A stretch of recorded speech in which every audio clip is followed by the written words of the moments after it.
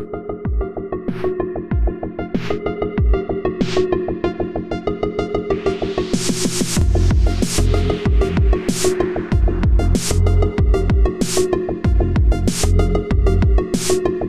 to the Exit Podcast. I'm joined here by Johnny Thomas. Johnny is the CEO of Ventana Tech, which is a renewable energy company focused on helping households reduce their dependence on the power grid. We wanted to have him on the show because he's liberty-minded and he's interested in helping people exit in a way that goes beyond just their professional situation. So welcome to the show, Johnny. Thank you. Appreciate it. Appreciate your time. So you've worn a lot of hats. You started out in finance. Can you tell me about your first job and how you decided you wanted to be an entrepreneur? Yeah. So the first time I got into the professional world was to study and become and this is fresh out of college. It was while I was actually finishing college. I studied and became a loan officer for a company in Utah and started doing mortgage loans. And quickly after 2 years of that, I realized that I needed to get out and do my own thing. I always tell people I'm too arrogant to listen to someone else, just kind of as a joke. But it was really 2001 that I started into that world, formed my first company, started doing mortgage financing. And then at the same time, building and flipping some homes and just doing all those kind of things in real estate. And then just throughout that, just kind of evolved my company into where I was sending people to go get life insurance with other people when I figured I could do it myself. And then I was sending people to go get investment advice when I can do it myself. So I've since picked up the investment licenses and the life insurance licenses and rounded my company out into a full financial services suite. And that's been 20 plus years that I've been doing that so far. So the entrepreneurial quest is deep embedded in my soul, I guess you could say. How much did your education benefit you from that? Like if you could start it over and just do everything again, how much of your education would you have pursued, or how much would you just sort of get the credentials or the training sort of piecemeal? I've had this conversation. It's interesting to me. I thoroughly enjoyed my educational experience at Brigham Young University. I hold a linguistics degree, a bachelor's degree in linguistics, and it's done me no good in my professional life other than I can speak a few languages. But I could have done that on my own. An MBA I got just because my father kind of suggested that to me. And I will say this, the perception of credentials, having degrees, especially a postgraduate degree like an MBA, has really helped people in their trust, because when it comes down to finances, it's about emotions and trust.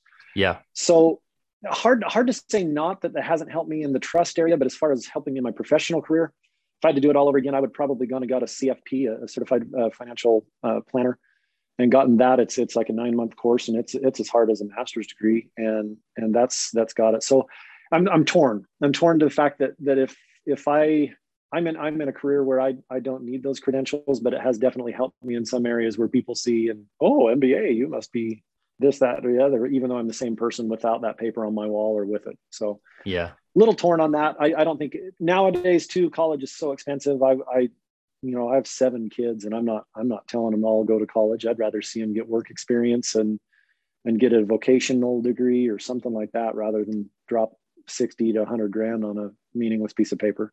Yeah.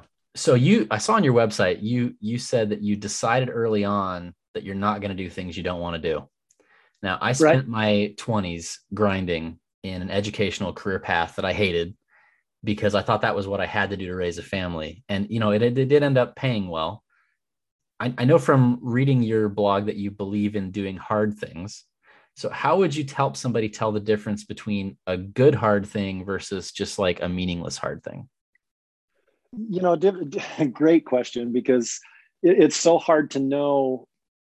When you read about the great entrepreneurs, the people that have changed the world, the Edisons, the Teslas, Musk, Jobs, some of these people that have really changed the world with technology. Sometimes it really kind of comes down to a gut feel of, is what I'm doing literally going to be able to change people's lives for the better? Because there is a humanitarian aspect in it on me that's pretty deep inside my psyche and in my ethos, where I served a religious mission in South America, and so I saw grinding poverty. And so part of my outlook is, look, if what I'm doing is going to help me be able to help other people, then if I have obstacles and I have things that are the kind of kicking me down, then those are the obstacles I need to plow through, because those obstacles are going to make me stronger.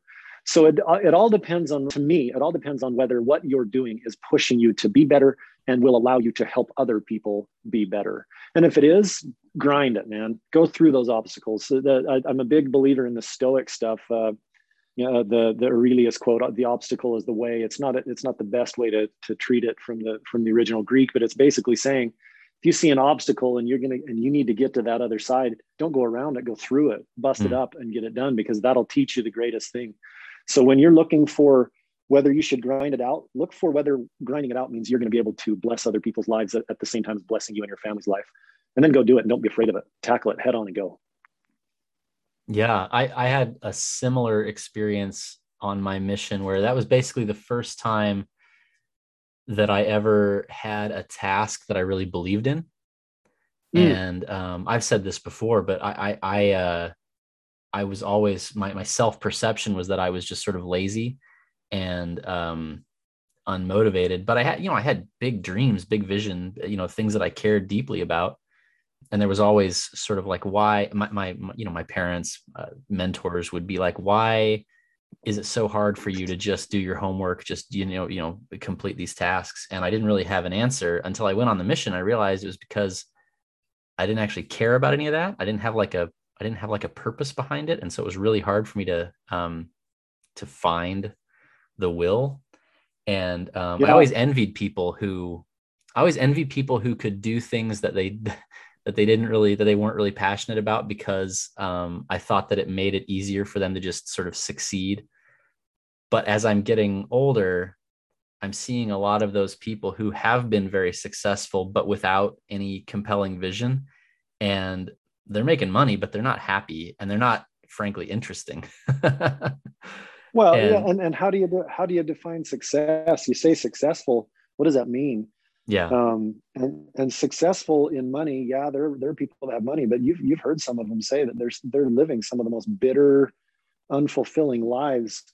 And yet I knew people like you, I was in South America and Ecuador, and I knew people that didn't have, anything to their name, but they were some of the happiest, most fulfilled people. And that really opened up my eyes to define success. Before you say they're successful, define success in your life. And if you define success as money, well, yeah, then that person might be successful. But if you define it as fulfilled and happy, they're a failure. They're an abject failure. Yeah. And so doing what I want to do has been a focus, and then surrounding myself with people that encourage me to do what I want to do, and what I want to do is good. That's how I become successful. And the money just comes along with it. I mean, I've been to the bottom in money. I've hit rock bottom, and I'm doing well now, but money just comes along with it when you open up your mind to, I'm going to be successful because I'm going to do what fulfills me and brings peace to other people. Yeah. And so the distinction between not doing what you want to do is at the terminus of what it is that what you want? And I realized maybe 4 years into my corporate career that I didn't envy anybody that I worked with, from my boss to my boss's boss to the director to the CEO. I didn't want to be any of those people. And it's like, the reward for working hard in this environment is you get to be one of those people, and you get to do more of this kind of work, and the pay is better, but the hours are worse. And if you just hate that job, yeah, that's not success. Man, good for you. That's great to hear. I love hearing like-minded people, because I feel the same way. Well, I mean, good for me, but it took me, I had to be forcibly expelled from that environment. I didn't choose to leave, which, obviously that was a blessing. You still got. Yeah, still got. Yeah, there. You still got there, man. That's okay. You mentioned your kids, and would you like them to go to college or not? Yeah, not everybody's dream for themselves is necessarily their dream for their kids. Do you feel like entrepreneurship is something that you would encourage everybody to do, or is this like a certain type of person? So first of all, let me answer the kid question. We homeschool all 7 of our kids. We have for 16 years. I have 2 children that have reached adult age, and the rest are 17 and under. I won't push them to do anything that they don't want to do. And college may or may not be in the future for all or none of them. I don't care. I want them to be successful in the way that I define success, which is fulfilled, happy, able to provide for their needs. So no, I won't push them to do any of it, because I think college at this point is an indoctrination camp that costs a whole heck of a lot of money. And as I do mortgages and financial advice for people, I'm seeing people putting themselves in a hole that it takes literally sometimes more than a decade to dig out of. Yeah. And think of all that wasted time. So no, I won't force that on them. 2 of them have already shown. My son that is 18, he's currently serving a mission right now in Arizona. Before he went, he got his mortgage license, and he's shown entrepreneurial ideas. The next step I would say is that my mom brought me up reading and trying to understand the Briggs-Meyer personality stuff. And then Jordan Peterson has a website, Understanding Myself, where you figure out what your strengths and your weaknesses are. And it doesn't even necessarily mean that you have to work on your weaknesses all the time. It's simply knowing it and understanding that entrepreneurs can come, the Briggs-Meyer world, there are 4 main types of personalities. And then each of those personalities are either introverted or extroverted. All 4 of them can be successful entrepreneurs, but you have to know yourself. And so myself, in the Briggs-Meyer, I'm an ENFP. Hey, me too. I'm a creative. Cool. I'm a creative entrepreneur. And so I need to surround myself with people that build systems, because systems for me are routine and it drives me crazy. Yes. And then, but the system entrepreneur needs to surround himself with some creative people, because that system entrepreneur will never think outside of the box. And so I think the most important part is, yes, I do encourage everyone to become an entrepreneur in something. And I don't care what it is, just something, if only for the tax breaks, but to do something, because it also pushes you to be a better person. There's a fine line between order and chaos, and progress comes when you step into a little bit of chaos to push yourself. You mentioned homeschooling. What about that appeals to you? Why do you do it? Why do you encourage other people to do it? Homeschooling for us, no, this is for us. I do not, I don't judge in any way. I don't do anything, but homeschooling for us, these have been the fruits of our homeschool. First of all, we teach them what we know to be true. And so many people are worried about, well, I don't know how to do this. I don't know how to do that. Well, there are so many things that you can get online, so many tools and resources to help people. But what homeschooling has done is it has brought the focus that my wife, and she is amazing. She calls herself the hippie mama. She's on Instagram and whatever as the hippie mama. She is amazing because she does not teach the kids. She teaches our kids to love learning, and they teach themselves. And so our children, within a few years, I've got a 4-year-old right now that is just stoked to wake up every morning, do his ABCs, and he's learned words, and he's starting to read at 4. And most of our kids, my oldest boy is a voracious reader. By the time he was 10, he'd read the Iliad and the Odyssey. All of them have read things like Ivanhoe, Don Quixote. They study Latin and Greek, and then they have a language they want to learn, Portuguese, Spanish, German, whatever.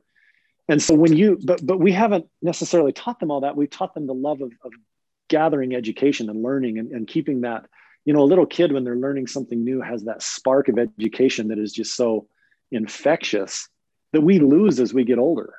And then the public schools just beat it out of us, because you have to sit there for 13 hours a day while an authoritarian person says, do this, do that. And by the way, you can't go to the bathroom until I say.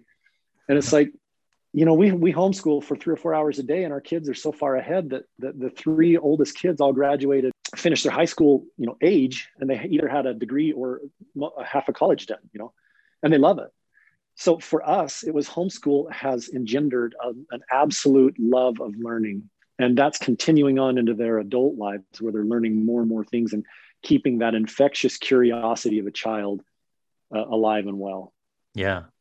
And the confidence to execute homeschooling as a parent I brought a homeschooling friend of ours on the show a couple episodes ago, and his pitch was basically, if you look at the outcomes from people who do like unschooling, where they just don't, they just make no effort at all.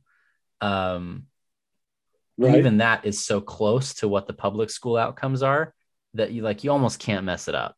Like you Oh yeah. if you're actively trying to educate your kids, they're going to be ahead of where they would be in public school, like basically guaranteed. And Oh yeah. so yeah, it's we've just started, and we don't really know what we're doing, and so like I'd love to. I'm gonna go follow your wife and get her tips and tricks. But yeah, no, it's a fascinating world to Yeah, be dude, in. go How do you follow her. organize She's that? So like you mentioned that your 4-year-old um, is sort of teaching himself. I can't remember to yeah, read. himself, George. Mhm. Yeah, how do you attack that? How do you make that happen? Well, first of all, my mom back in the early 80s kind of started doing phonics. She taught me to read right before I was 4. Um, she was brilliant, and so she's taught phonics reading to all of us. And then my wife picked up on that from my mom, and so we've taught phonics to our kids ever since they were. And really, what it is so some people. My wife always says that. She says people are so scared they can't teach their kids.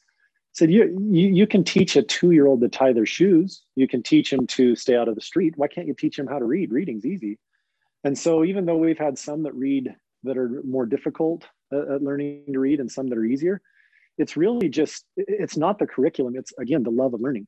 And so the 4-year-old, the 4-year-old gets going and he just wants to be like his older siblings and read, but it's because he loves to learn new things. And all kids have that. So the confidence is that you teach your kids how to do stuff all day, every day.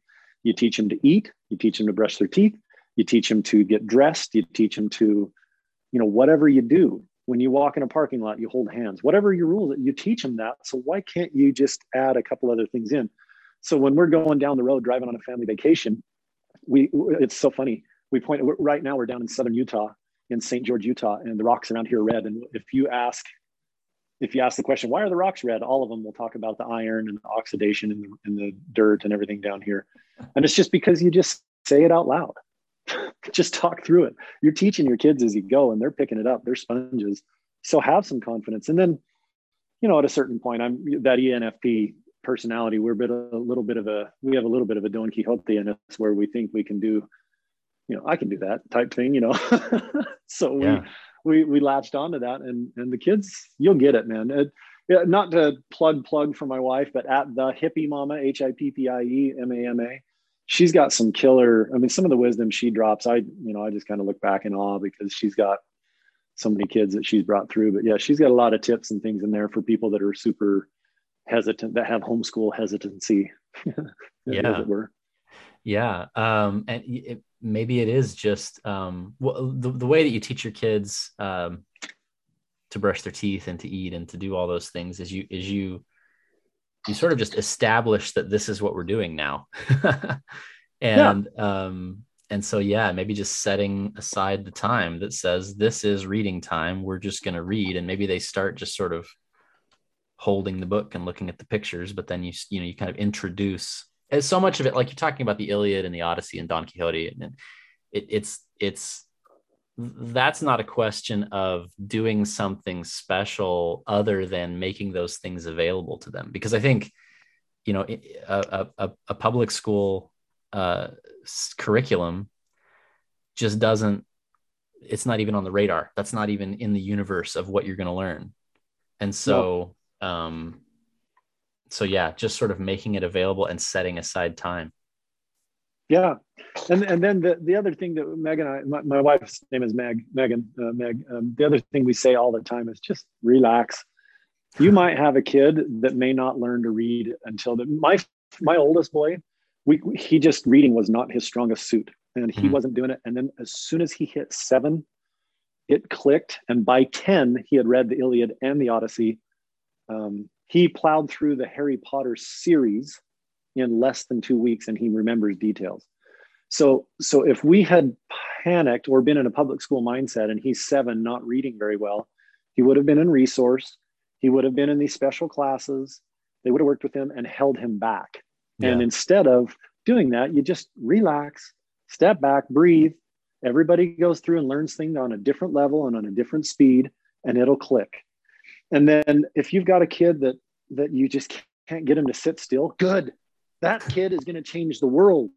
So let that child get up and dance while they learn, which you can't do in public school. If you have, you just can't do that. And so we've got a couple of kids that Briggy, he's 10, and when he's learning, if he can't figure something out, we have him go run. Yeah. And he runs and comes back and figures it out. It's just people have different ways of learning. So just relax. You got it. You can do this. Yeah, so much of the school system is organized around the logistics of just controlling that many kids.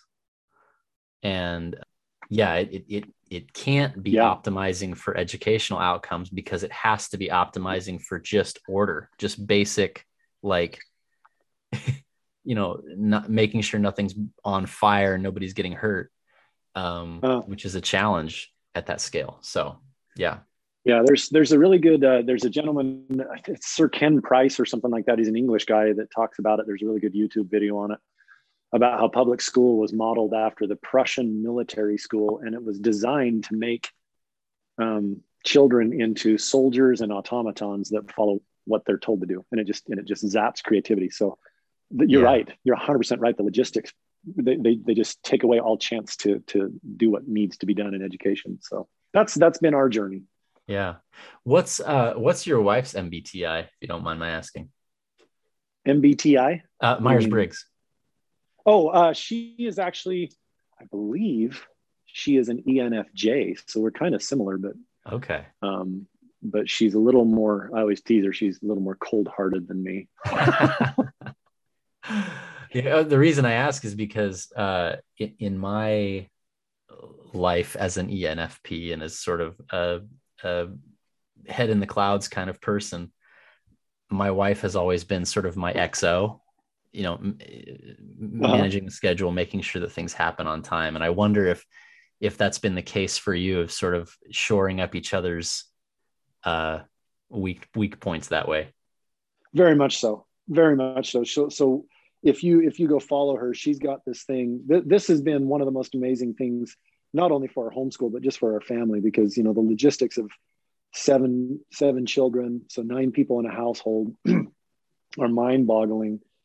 And so she came up with what we've been doing, we call family meeting. And then she came up with a calendar, and we follow what we call the FEMSISes, which is financial, emotional, mental, physical, social, and spiritual. And we go through our FEMSISes, and it's kind of a joke, but she has formalized this into a family meeting calendar where you plan out your week. You review how you did on your financial life, your emotional life, your mental life, each child, and you allow them to speak up. And so she, when we talk about systems, I was talking about that earlier, about finding people that can create systems around us. She very much is that yin to my yang as far as my creativity versus her system oriented stuff. So yes, surround yourself with people that feel your weaknesses. Because the other thing that we found that what happens in public school and in very many areas is people find your weaknesses and then make you work only on your weaknesses. Whereas if you could find a discipline that allows you to amplify your strengths, then your weaknesses get filled in. And so rather than me trying to force myself to become a systems person, surround myself with people that can create systems for me that I can follow, but then allow my creativity to flourish. Well, then that system person feels fulfilled because they're creating systems. I'm creative. I'm fulfilled because I get to create, and we go. And that has very much been my experience, just like you.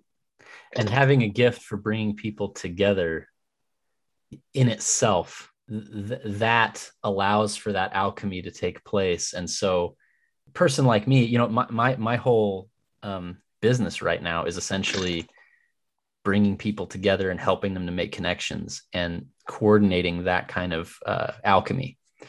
And it's been amazing how much people crave that. There are things that when something comes naturally to you and it seems easy, I think people tend to undervalue their strengths because they don't realize how much they can offer other people. They don't realize how challenging the thing that comes naturally to them can be to other people. And so they maybe hold back. They think it's obvious or something. It's not obvious. And so you can provide a ton of value that way. I completely agree, 100% with you. And if people would focus on their strengths and focus like totally on their strengths and work a little bit on their weaknesses, it just makes everybody around them better. I completely agree with you. Yeah. So I want to move to, or sort of back to the business side of this. We have a lot of guys in our group who they own their job, but they haven't made the jump to owning a business. You know, they're independent in the sense that nobody signs their checks. But now they're in this place. They want to do some empire building. So tell me about how that transition was for you, how you went from just sort of making money to your family to managing an enterprise. You know, it's going to come differently. In my experience, it's going to come differently to different people. Again, understanding yourself and how it works. But it all comes from a mindset of, am I going to allow my outside control to control my life, or am I going to control it? And it really comes from a little bit of a rebellious streak inside of me that wants to tell the world, you know, go pound sand, because I can do more than you think I can. And so it's building up a sense of confidence in yourself and in your abilities, even when it's sometimes unfounded. You know, before I left on my mission, it was kind of a joke, because I was not good with money. And I came back, and when I initially told my parents I was going to go into to get loan, you know, get my loan officer, my mortgage license, they're always supportive of me, but they just kind of giggled like, really, you know. But it was more of that, I can show people I can do something, and so it's a mindset. It's a determination to have control over yourself, to have your own autonomy, to be able to do what you need and can do. And ultimately, it's because the end, I'm a top-down thinker, so I think of the big picture first before our details overwhelm me. And the end of what I want to do is I want to get to the point in my life where what I do to provide for my family also blesses the lives of other people. That's how I found my fulfillment. And now I'm able to do that. I was able to set up I've always wanted to have a nonprofit. So I was finally able 2 years ago, set up my 501c3. And part of my, you know, when we get into talking about our renewable energy stuff, part of that, everything I do in there goes into the 501c3 to bless other people's lives. And so it's really just, okay, I created a stable base. So you do have to create a stable base. You can't be floating on everything, and create a machine that does work. But then it's just like I talked before, that fine line between order and chaos. Okay, I've got a machine going and it's working well. Now it's time to put a little chaos in and go a little bit further and stretch myself. And that's progress. That's how you make yourself a better person. And so if you've got something, let's say you've got a job that you set up, you're a graphics designer. I don't know, I'm just picking anything. And you've got jobs coming in, you've got a system, you've got things going. Okay, what's your true hobby? What's your true love? Well, I truly love motorcycles. I don't know, whatever it is.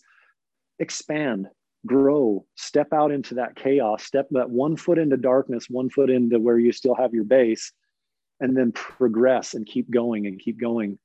I think I told you a little earlier, I'm a little bit of a language nerd, and Hebrew has a phrase that I've kind of co-opted, and it says lech lecha, and that's what God said to Abraham. And it's hard to explain exactly what it means, but it means go you, and it really means get up and go. Just get going. Quit hesitating. Quit. You know, there are details you have to do. Don't do something stupid. Don't take a financial risk that doesn't have a commensurate reward. But get up and go, and don't be afraid that, you know, failure. I've found that failure does paralyze, but what really holds people back is they're deathly afraid of success. They're looking success in the face and saying, I don't know if I deserve it. I don't know if I really should be able to, you know. I remember the first year I made $100,000, and I remember it was $134,000 that I made. And I sat back and I looked at my tax return, I looked at my receipts, and I thought, did I deserve this? That was what was holding me back, was my fear of success. Like I wasn't a deserving person in this. And I thought, well, screw that. I deserve it. I worked hard, and I'm going to bless other people's lives. And from that day forward, I've just kind of kept going. So don't be afraid to take that step into chaos, because that's where you're going to progress. Yeah. And so as someone like me, who is not a systems person, a big part of the fear of scaling up for me, a big part of my anxiety about how big things can get is, will I be able to handle them administratively? Will I be able to keep all the plates spinning? Because, a person like you, person like me, we're kind of like a scalpel or a laser. And it's like, I can attack one thing really hard at a time. And, things tend to sort of crumble around me as I forget that they're there. But I look at sort of your resume, and you've had lots of concurrent hustles, lots of different things going on at once. How did you keep the plates spinning? How did you manage that? Well, first of all, just like you and I probably, and now today's day and age, would be labeled ADHD, autistic, difficult, whatever, because whether you like it or not, you have 4 or 5 plates spinning in your head, and you can't stop them, right? There's no way. What I'm saying is, not only don't stop them, add 2 more plates. You have a lot to bring this world, man. I heard you on Tom Wood's podcast, and your idea is you have a lot to bring this world, and you are important, and you need to get your message out there. Well, thanks. Because the things that fall don't need to be there. I have my wife told me it took her 15 years to realize that when I come home with an idea that I just need to vocalize my idea, it doesn't mean I'm going to do it. Yeah. And so and my buddies, some of my close, high school friends, we're still really close now. They tease me because some of the ideas I've done, I feel like Kramer on Seinfeld when he has so many ideas of businesses, and they kind of tease me about it.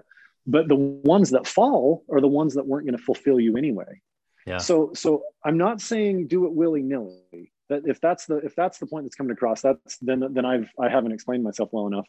What I'm saying is, if you have this idea and it can be fulfilling, it can bless your life and the life of other people, then you need to set up a system, whether it's software, whether it's a person, whether it's outsourcing to someone else, to get those systems in place so that you have a track to run on and it's duplicatable.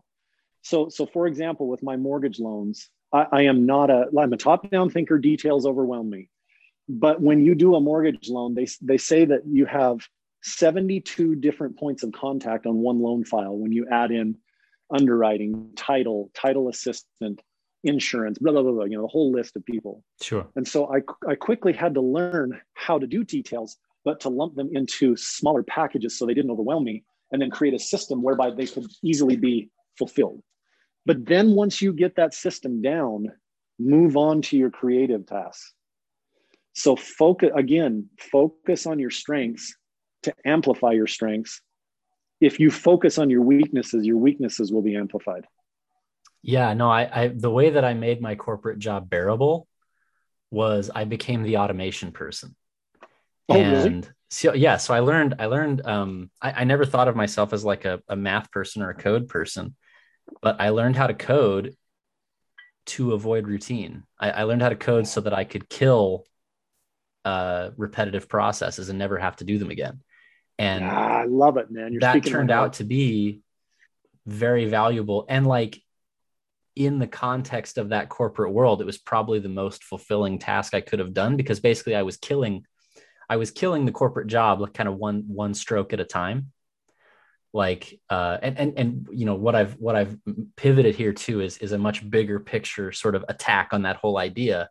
But you can see the same philosophy of like, people shouldn't have to live this way. People shouldn't have to do this.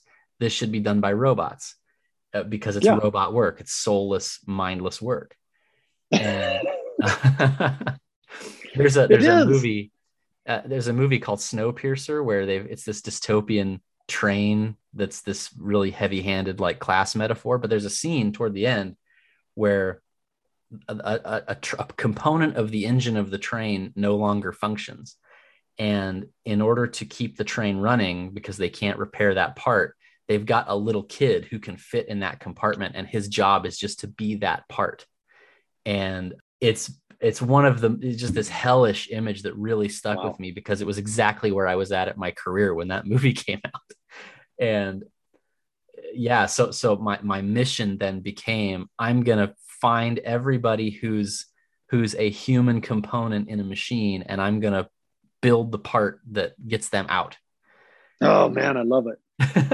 And so I love it. I still love some of that skill set, and there's a part of me that wants to still chase that once this thing is less demanding on my time. If it's ever less demanding on my time, I don't know how it's going to expand.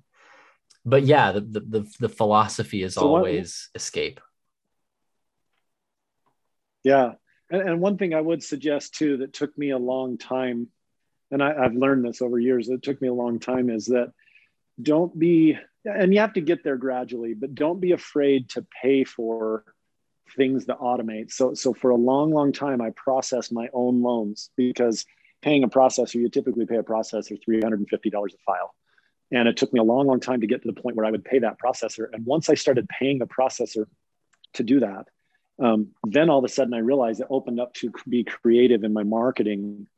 And then I created more income because I set that system in place with a person who was a detailed oriented systems person. And that allowed me to go out and expand. So get to the point where you can pay for or set that automation aside and get to where you can focus on your strengths as fast as you can. And if I would have done that sooner, I would have been better off. That's what I've learned too.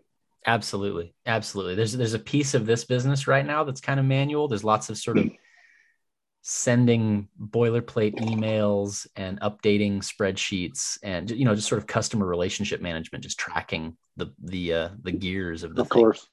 And I'm already at that point where I'm like, I need to outsource some of this, because I'm finding how much more valuable the stuff I love to do is, because that's what people are paying for. They're not paying for me to manage a spreadsheet. They're paying for there's a particular value proposition that they want, and that I enjoy providing. And so stop being an idiot. I'm talking to myself right now. I'm actually sort of thinking this through right as we're talking. Quit being an idiot. It's a good therapy session, right? Yeah. Yeah, it's a good therapy session for entrepreneurs. Yeah. But I guess let me just say this again. Let me say this again to you. What the value proposition they're paying for is you. You're the entrepreneur. They want you, not your systems. They want your creativity. So give that to them. Yeah, that makes a lot of sense. In that vein, when I was working the corporate job, I was sort of interested in entrepreneurship, but I've always been, I kind of understood myself to be more of like a business-minded, leadership-minded type of person. And it seemed like the corporate sphere was the place where that made money. I'm not particularly technical, and I was always waiting for a longer lasting light bulb, some invention to pop into my head, some product that would disrupt a market. And then I would go, sell that thing. Like me, you're a finance guy. You're a people-minded, ideas-minded person. But what you sell right now is this innovative engineering product. So can you maybe tell me how you found that idea and how that got started? Yeah. So it is something that, again, my family and friends kind of tease me about, because when it comes to swinging a hammer or building something, I'm about the most useless. I always tease my friends that can build stuff, and they're kind of, they'll once in a while complain like, I have to build this or do that. And I always tease them like, so you haven't learned to be incompetent like me. I see. Okay. But so I'm not that, but I can dream and I can envision better than most.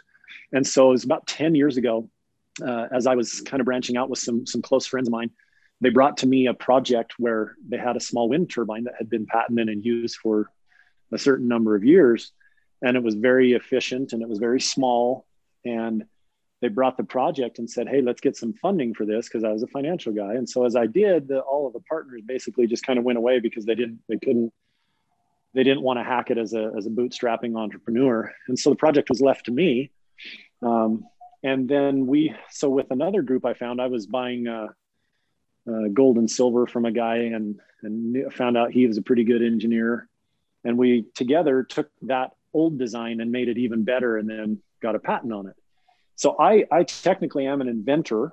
I'm listed as the inventor of the dynamic wind turbine, dynamic with a Q. And so I am the inventor of that, if you look up the patent. But I am not an engineer, but again, I can envision. So my strength is the vision. So then I surrounded myself with good, smart engineering people that come up with that. So again, it's really just about focusing on your strengths. And, now I can talk the talk. I know the numbers. I didn't know much about electrical engineering. I didn't know much about it. So I delved into it, learned it, and decided that I needed to be able to talk enough to where when you get to a certain point in conversation, I say, that's a better question for my chief technical officer, Braden, or, this, you float that on over to them when it gets to a certain point, but I can be able to talk that talk. So there is a level of expertise you have to gain, but I don't have the mind for engineering. I can envision it. There are a couple of products I have in my head right now. I was just talking with my partner yesterday about it. There are a couple of products in my head that two people have said, that's impossible, even though I know in my head it's possible. Mm-hmm. And I'm not going to let that die. If I hear that's impossible, but I know there's some way we can do it, I know we can get it done. And it's not impossible. It's impossible according to the way that they see it. And they're an engineer and they're a systems person. It's impossible in their system brain, but I'm a creative person and I'll come up with a way that it is. And so again, focus on your strengths, because as you do, they'll be amplified. And that's how I got into it. Yeah. And so now we have one of the most efficient small wind turbines on the market, and it's amazing. And sometimes a systems oriented person, like we were talking about with the ability to sort of grind and make money without a sort of broader vision, it's about the ability to succeed within the context and framework of order. And it is another person's job to look outside of that order, to explore what's in the chaos. And so like you said, anybody can be an entrepreneur, whatever temperament you have. But I think someone with our mindset, the task is to, understand why that system is there and what it's intended to do, but then to look outside of it and see what's possible and prospect and explore. And so the more that you're like the way that you vetted this idea in the first place, and I've done this, a million times just without even thinking about it, but the way a person like you or me vets a technical idea is we just vet the people who vet the idea. Like you just find somebody you trust, and that's your stepping stone. It's entirely a social exploration.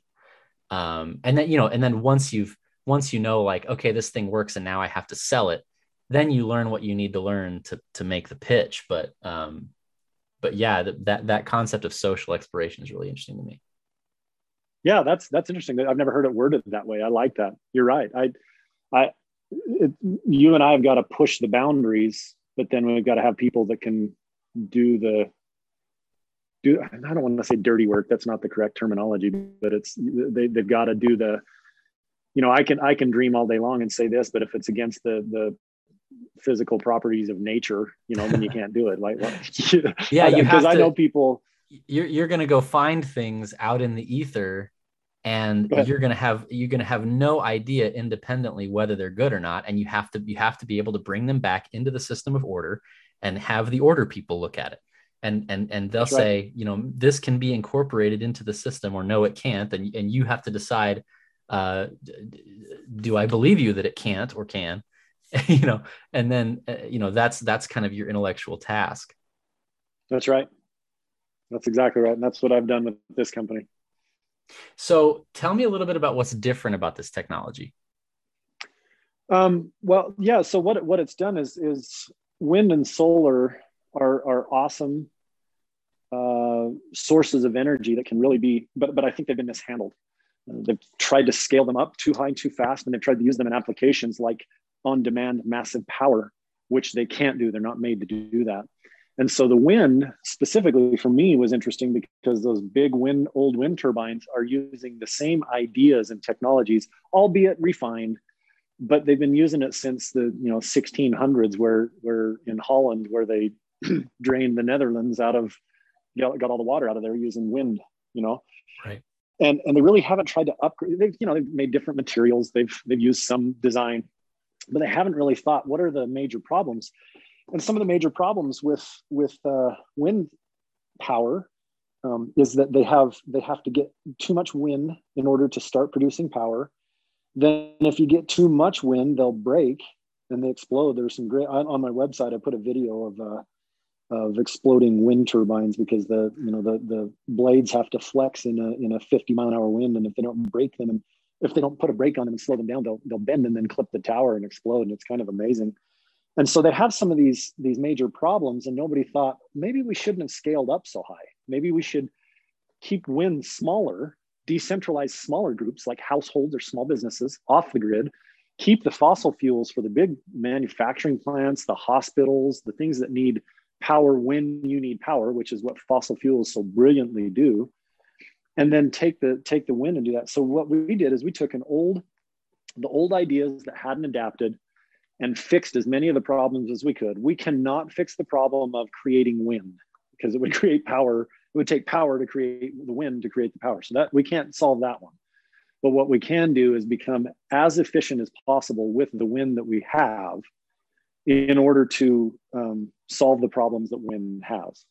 And so that's where we've innovated. And that's why we were able to get a full patent on it, because we took existing principles of lift, of creating a vortex inside of a scoop, and then having it turn a small wind turbine so that our cut-in speed, which is the speed defined at which you have producible power, is less than half of what a traditional wind turbine is. So we're at like under 4 miles an hour for a cut-in speed.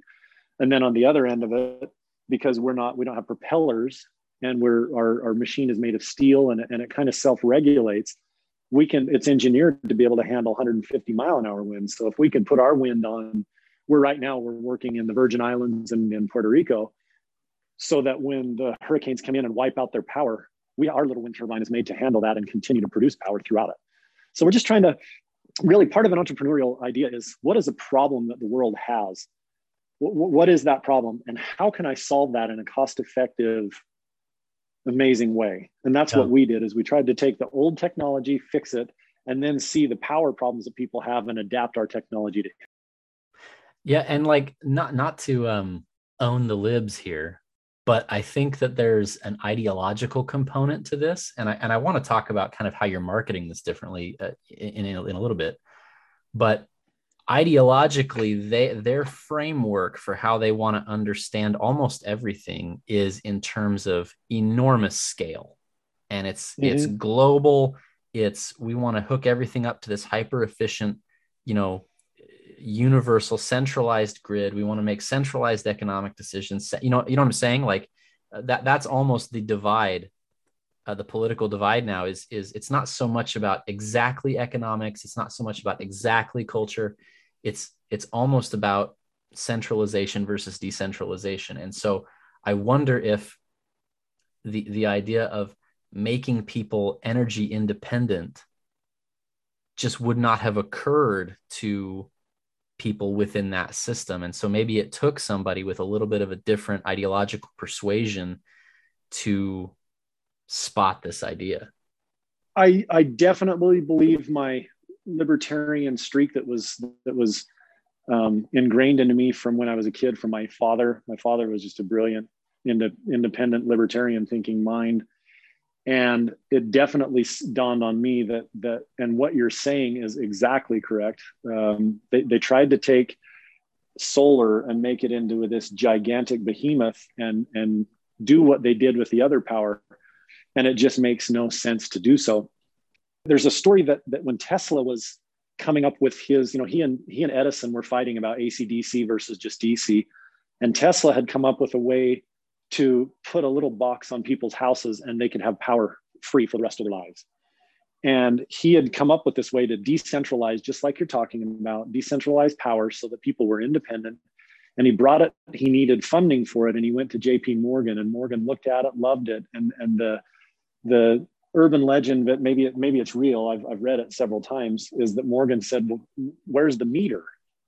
And Tesla said, well, what are you talking about? He said, well, can you put a meter on it to build them? And he said, no, this is to give it. And he said, sorry. So he went to Edison. Edison put a meter on it, and that's why we pay for power. And so what we're trying to do is that Tesla idea, Nikola Tesla, not Tesla, even though I drive a Tesla, I love Tesla, but Nikola Tesla, that idea of decentralizing from the grid, realizing that the larger scale stuff, the renewables right now are not made for those. And I don't think they ever were, but solar and wind can power a house. And if you don't have either one of those at a time, then we've also branched out into fossil fuel generators that can run for a little bit. And it brings that independence that I truly believe that every human needs and craves, even though they run into collectivization so many times just out of fear. And they're afraid to be out on their own. It's that stepping into chaos. I think there's so many people that are afraid of chaos. They don't realize that that's where progress comes. Yeah. And so ideologically, it's decentralized from the grid on your home or small business. And even though we have large projects, we have huge projects going in Africa and in Virgin Islands and West Virginia, a couple of these other places that are large and handle that. We do focus a lot of our stuff on just decentralizing. Energy independence is a mantra of ours. That's one of the three things that we offer to our clients. Lower your power bills, decentralize from the grid so that you have energy reliability and energy independence. Yeah. And there's tell me a little bit about how you're marketing this product differently as you approach sort of, I'm sure your customers, some of them are sort of prepper minded or homestead minded. Yeah. How does your branding or your marketing change as you approach those people versus sort of your standard Green New Deal type of market? Yeah. So there is and that's a great question. So the preppers, it's pretty easy. Do you want energy reliability and do you want to be off the grid? And you explain it to them. They already have the idea. They just don't know how to do it and they don't know if it's possible. And then once you show them how it can be possible, and on the second hand, part of it is, how to explain this? The greed of chasing after a giant solar project that is a $1.5 billion project versus I'm going to sell 100 homeowners a package that gets them off the grid. There are certain people that don't see the value in that lower stuff. And so I'll take it. Yeah. I'll take it because like we talked about earlier, I'm fulfilled when people really like my stuff because it really blesses their lives. And because I do it, they're willing to pay me so that I can provide for my family and other people. So I see the value in the smaller stuff in a quantity. And that's where I saw my value. So we have a distributor model. So we went out and signed up some distributors of people, and then we teach them to go sell. And then they market in different ways. We also do, we're on Twitter, Insta, and Facebook, of course, everybody's on that. Sure. I'll be doing, we've got a YouTube channel. I heard that that you've arrived in when someone attacks you. And so I did a video about my wind turbine, and then I had this snooty English professor from across the pond do a video takedown of my wind turbine and say this, that, and the other, and there's no way it can produce this. So I took a video of my wind turbine in the wind with a power meter on it and said, you said this isn't possible. Sent it to him, and he never answered back, But I took that as a compliment that somebody's seeing what I'm doing and disrupting and saying, hey, we got to fight this. And I thought, well, good, I'm here. That means that's an obstacle I need to go through. That's great. Yeah. So our distributor model gets out there and gets it to people. And then social media is huge. And if I put out something, I'm going to blast this podcast out. And if I put it out there, I'll have a bunch of people call me about it. Yeah. So that's how our model takes on the world.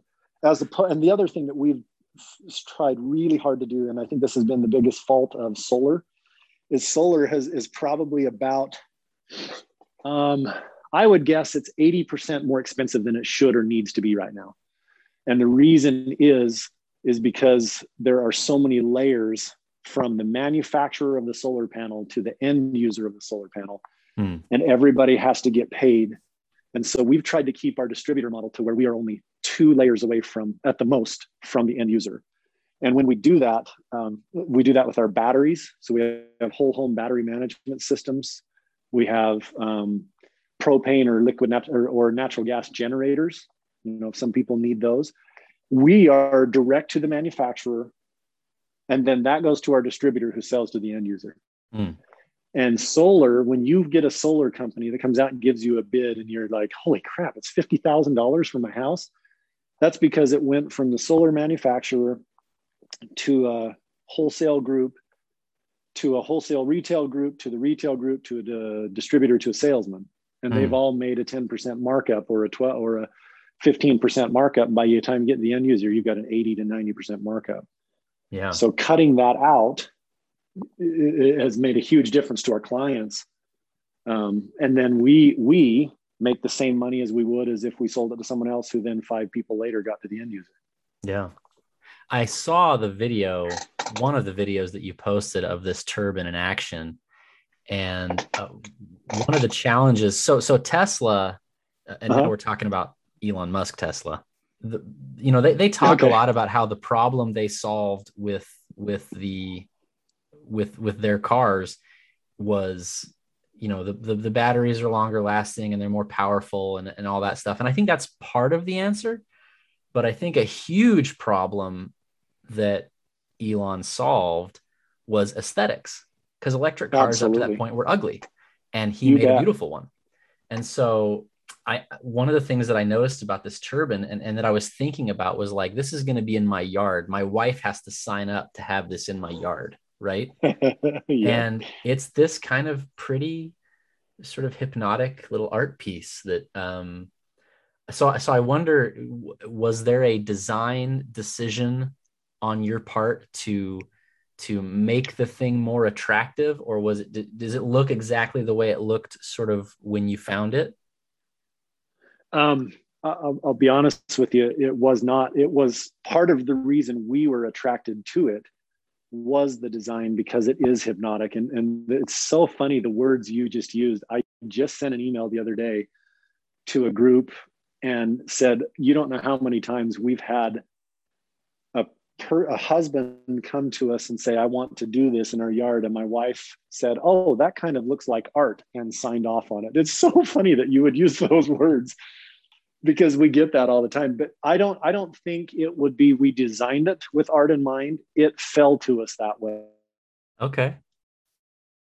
Well, that's great. And we recognized that, but it wasn't a design piece. It does though. It looks like it's kind of, they call it a helical design. Yeah. It's kind of like a helix, but it is when the wind's blowing constant, it's like, it's almost like hypnotic. You just kind of fall asleep watching it. Yeah. What kind of wind environment do you need to be energy independent with this turbine? Well, the two things on that is how energy efficient is what we're powering. So if you have an old leaky home that uses older lighting technology and other things, then it's going to require more. So that's an obvious answer, right? So we always kind of do an energy consult and say, hey, look, if you replace your LED lighting into that, you put your LED lighting in so you're not using as much power, and this, that, and the other. Windows that make you not have to use your power. So all of that is a factor. But given that fact, I'll give you just a few numbers. Our wind turbine starts producing power at 4 miles an hour. It's not much, but it's producible. When you get up to 9-10 miles an hour of wind for an hour, let's say it has that for an hour, then we produce roughly 1.5 to 2 kilowatts of power. Now, the average American home uses 24 to 30 kilowatt hours per day. So it's roughly 1 to 1.25 kilowatt hours per hour that an average American home consumes. And so when you look at your wind, we can just kind of do the math with the table and say, based upon your wind, how much it would produce to help take you off the grid. Mm-hmm. And so we have some clients in Laramie, Wyoming, for example, and the wind blows there just constantly. Right. And she sent us videos of 80-mile-an-hour wind gusts, and the little thing just keeps spinning. It's just so fun to see. But so she's got a pretty constant, like 20-mile-an-hour wind, and we're looking at 3.5 to 4 kilowatts in that kind of speed. And if you do that 15 hours a day, and you're getting let's just say 3 kilowatts, that's 45 kilowatt hours of power a day. That's way more than her home is going to need. So a wind environment like that is great. Now, Laramie is an exception. So you just kind of have to look at where you are. Our turbine's only 13 feet tall, 16 at the highest, if you want to bump it up to put it up a little bit. So we're pretty low profile. And putting it in a non-windy area is like putting solar in Seaside, Oregon. It's just not going to do anything because you don't have the wind to push it. So we don't always say that a wind turbine is going to work. But if you live in the mountains, for example, and you get the laterals off the side of the mountains, live at the mouth of the canyon, what people forget, because solar only produces about 6 to 8 hours a day. Right. And the wind can blow all night. And if it blows all night, then you put it in. Now, and the next concept that I would tell you is part of the problem with renewables too, is that people up to the last few years have not been able to find a suitable reservoir for their power, and they haven't had good enough batteries for it. So now we've entered into that world of batteries, and we've got the best whole home energy system that you can get in our minds for keeping the power, so that if you go a day without wind, you have enough power to power your house. Mm-hmm. Or a lot of people don't know, if you're net metered with your solar, if you bought your solar and it was to offset your bill, well, then if the power goes out, you can't put power back onto a grid that is down. That will fry their grid. So they have a knife switch that automatically stops it from putting the power back on the grid. So we sell batteries to solar people all the time, because now they have backup for when the power goes out. And if you don't think that happens, go talk to people in Southern California, go talk to people in Texas that over the last year and a half have had rolling blackouts, that, those people in Texas that had the Texas freeze. Yeah. Those were serious issues. So that's a big issue with renewable. And so we've solved that with we call it a dynamic power pack, where we use the best battery tech you can. And again, we're direct to the manufacturer. We're only one layer away from the end user. Our costs are significantly better than our competition. And actually, so is our tech. And so that, coupled with the renewables, is how we help people become energy independent. Yeah. And not to get too apocalyptic about it, but one of the things that I think about a lot is, there are a lot of preppers who their mindset is, I'm going to buy 100,000 rounds of 5.56, and that's my prep. Right. Yep. And it's like, there's a huge array, a huge spectrum of outcomes that are way more likely than the Mad Max scenario, in which your 100,000 rounds is not going to help you. And so I look hard for intermediate options that make varying degrees of decline or collapse more livable.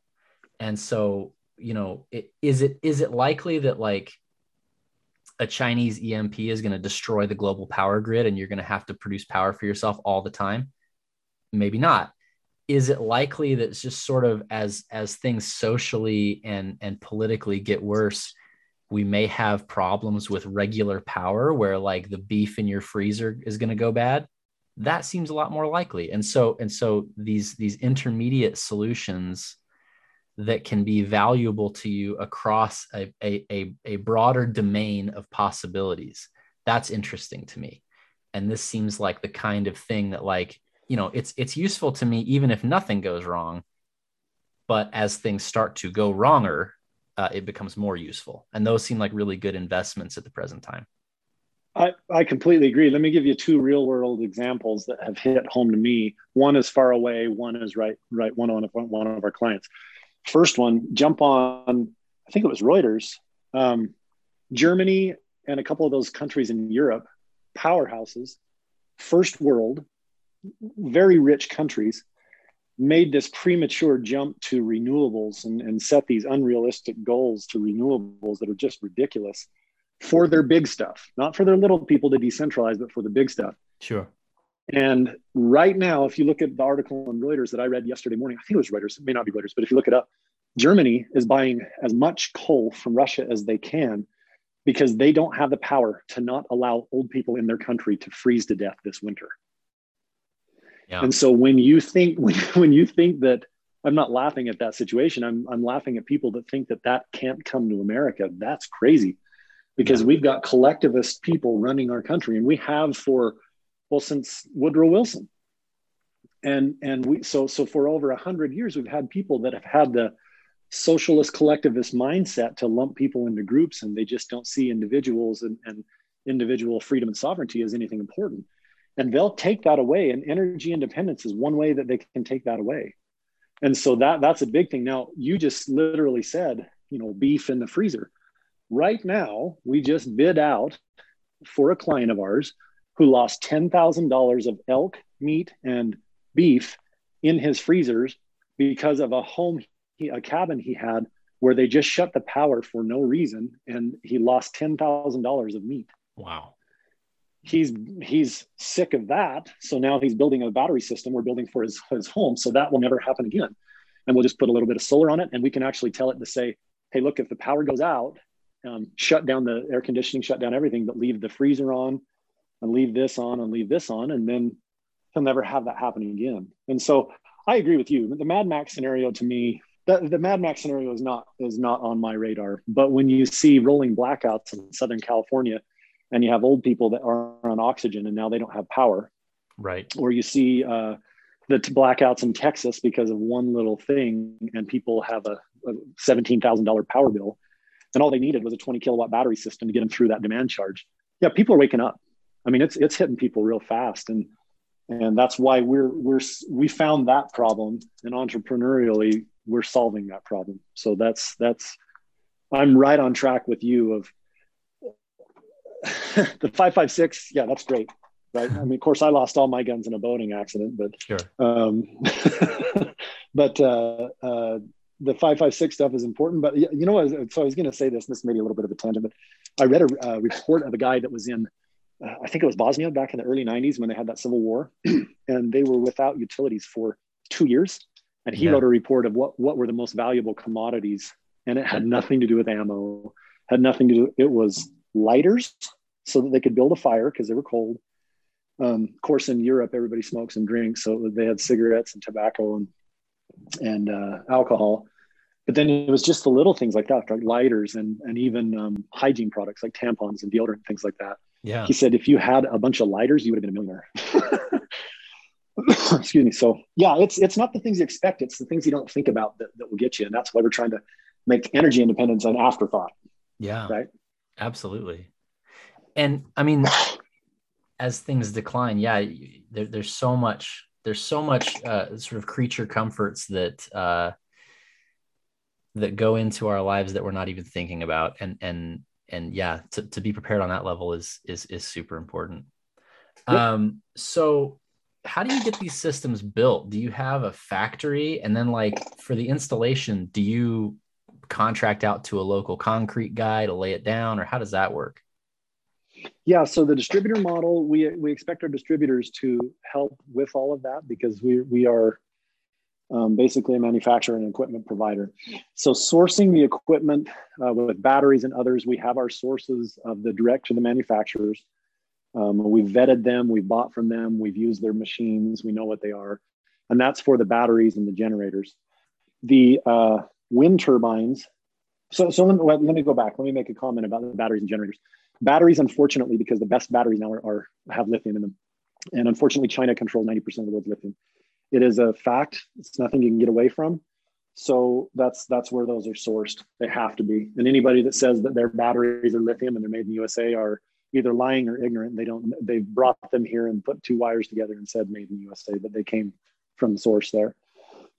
Same with generators. Generators are basically made there. Kohler and Cummins and all those big boys, they get them made in China and then they assemble them here. So Now, the wind turbine is a different story. The wind turbine is manufactured here in Utah, and it's just steel. It's I think it's 11 gauge steel. I think that was the last determination. And so we make it in a steel manufacturing group here in Pleasant Grove, Utah, and it can be shipped anywhere. And then it's a relatively easy setup. And then the cement pad is just a local contractor that does it. Electrician, it's pretty simple. Electrician, it comes off of the power that comes off of the turbine. We have an alternator generator at the bottom of it, and it spits off power in AC. And it just, you just pump that into a battery where it has to be inverted to charge batteries, or if you go into the house, you don't have to invert it. Yeah, it's just done on a local level. So we're trying to keep as much of the work here around us, and then the local people can know the grid and know the local codes and everything like that. We just allow them to deal with that.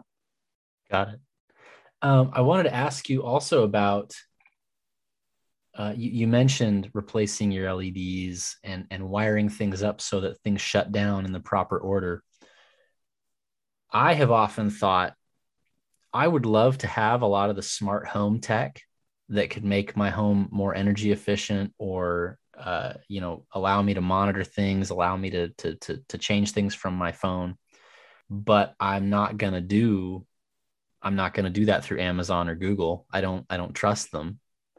And right. I wonder if you've looked into exploring that space from like a decentralized, maybe even using blockchain, where the customer's right to manage their home is not beholden to a corporate interest. I think that there's a lot of potentially, like you're courting sort of the same market of people who want to take advantage of the technical capabilities of what's out there, but they don't want to participate in sort of the bigger sort of ideological projects. Is that something you've looked at all?